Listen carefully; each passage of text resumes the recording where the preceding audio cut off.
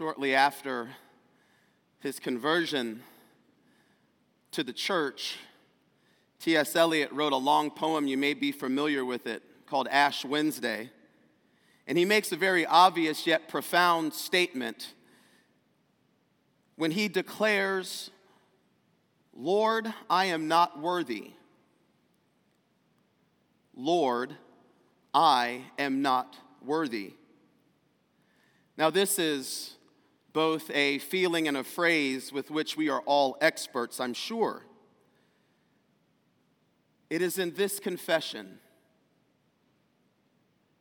it is in this statement that our favorite disciple utters in the presence of Jesus, who invites him to put out off of the shore. It's Ash Wednesday. It's the beginning of Lent. It's a time in which we make our own confessions of our own unworthiness, when we are reminded of our fragility, remembering that all of our possessions, ourselves, are temporary.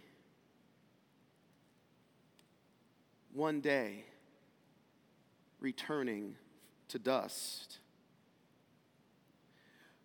But, and there's always a but, our eventual fading away doesn't tell the whole story. T.S. Eliot follows his very obvious confession with another one.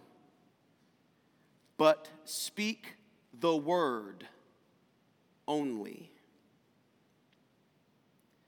You see, God always has and always will have the final word. And that final word is the name above all names. That word, that name is Jesus. And it is this Jesus that invites us too, at the beginning of our Lenten journey, to put out from the shore for the deeper waters. Now, the Greek word used here suggests something that we may not have recognized before, and may not have even heard before. You see, the word used here in Luke's context symbolizes for those at that time in the ancient Jewish community, what that word means is that word symbolizes primordial waters of chaos. So Luke, in Luke's understanding, it's not just as we say, we're not going off to a pool or a puddle.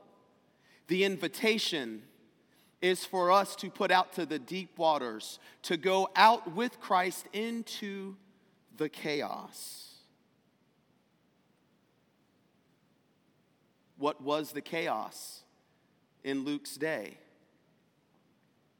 Well, as Ronald Allen, a professor at Christian Seminary in Indianapolis, said, there's a lot of chaos at the day. You see, there's hostility between traditional Judaism and the followers of Jesus. There's the repressive behavior of the empire. And there's conflict within the church. We know something of this chaos, do we not? Are we not there now? This is an important connection for us as we begin our journey on these 40 days. Now, like Simon Peter, it's hard not to be weighed down by the burden of our sin, of our own failures and our own shortcomings. It's hard not to stand in the presence of Jesus, God, fully God, to stand in the presence of Jesus and find ourselves unable to speak. It's hard not to even think that our very presence may somehow defile Jesus. We may even think that somehow by Christ extending Christ's hand to us, that if we are to grab that hand, that somehow our dirt will rub off on his hand. But you see, God always had a plan. God's plan was always to come down and play in the mud. Now, this is a whimsical way of thinking about a theory of atonement, but this is exactly what God does in Jesus Christ. God is very much in the business of working in and through the mud. We just imposed ashes. And you might have thought it was odd that we did it so soon in the service. But sometimes we miss the final word, that promise of God's claim on our life. Even though we just imposed ashes, those ashes are not the final word. Final word is spoken at the promise of our baptism. Think about it. When you mix water and ash or dirt, what do you get? Mud.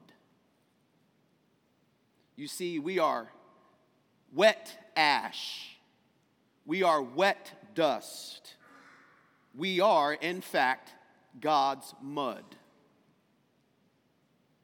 Now, there's something special about mud when we think about our baptism on Ash Wednesday. Now, I did a little digging, no pun intended, on the word mud as it's found several places in the Old Testament, and you'll be surprised what I found. Because that word mud, used in several places, can mean cement or mortar or dirt. But it has a special meaning for us tonight. In fact, there's a prophet called Jeremiah who uses the same word. And do you know what it means in his context? You know it. Clay.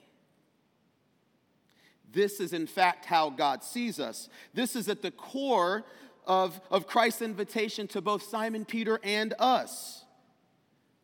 It's the subject of Jeremiah's familiar prophetic words spoken long ago. Come, go down to the potter's house, and there I will let you hear my word. The vessel he was making of clay was spoiled in the potter's hand, and he reworked it into another vessel, as seemed good to him. Just like the clay in the potter's hand, so are you in my hand. All of us this evening find ourselves undoubtedly on some type of shore, a little bit broken, a little bit weary, a little dirty, knowing full well just how unworthy we are. We need no one to tell us. But it's then when we hear that resounding yet gentle voice say to our very souls and spirits, put out into the deep water. It's there in the water that we find life. It's in the water that we find the promise that we are in the potter's hand now and forever. But, and there's always a but, there's a call out in that deep water. You see, the threats of chaos are real. We don't have to go too far from the shore to find it.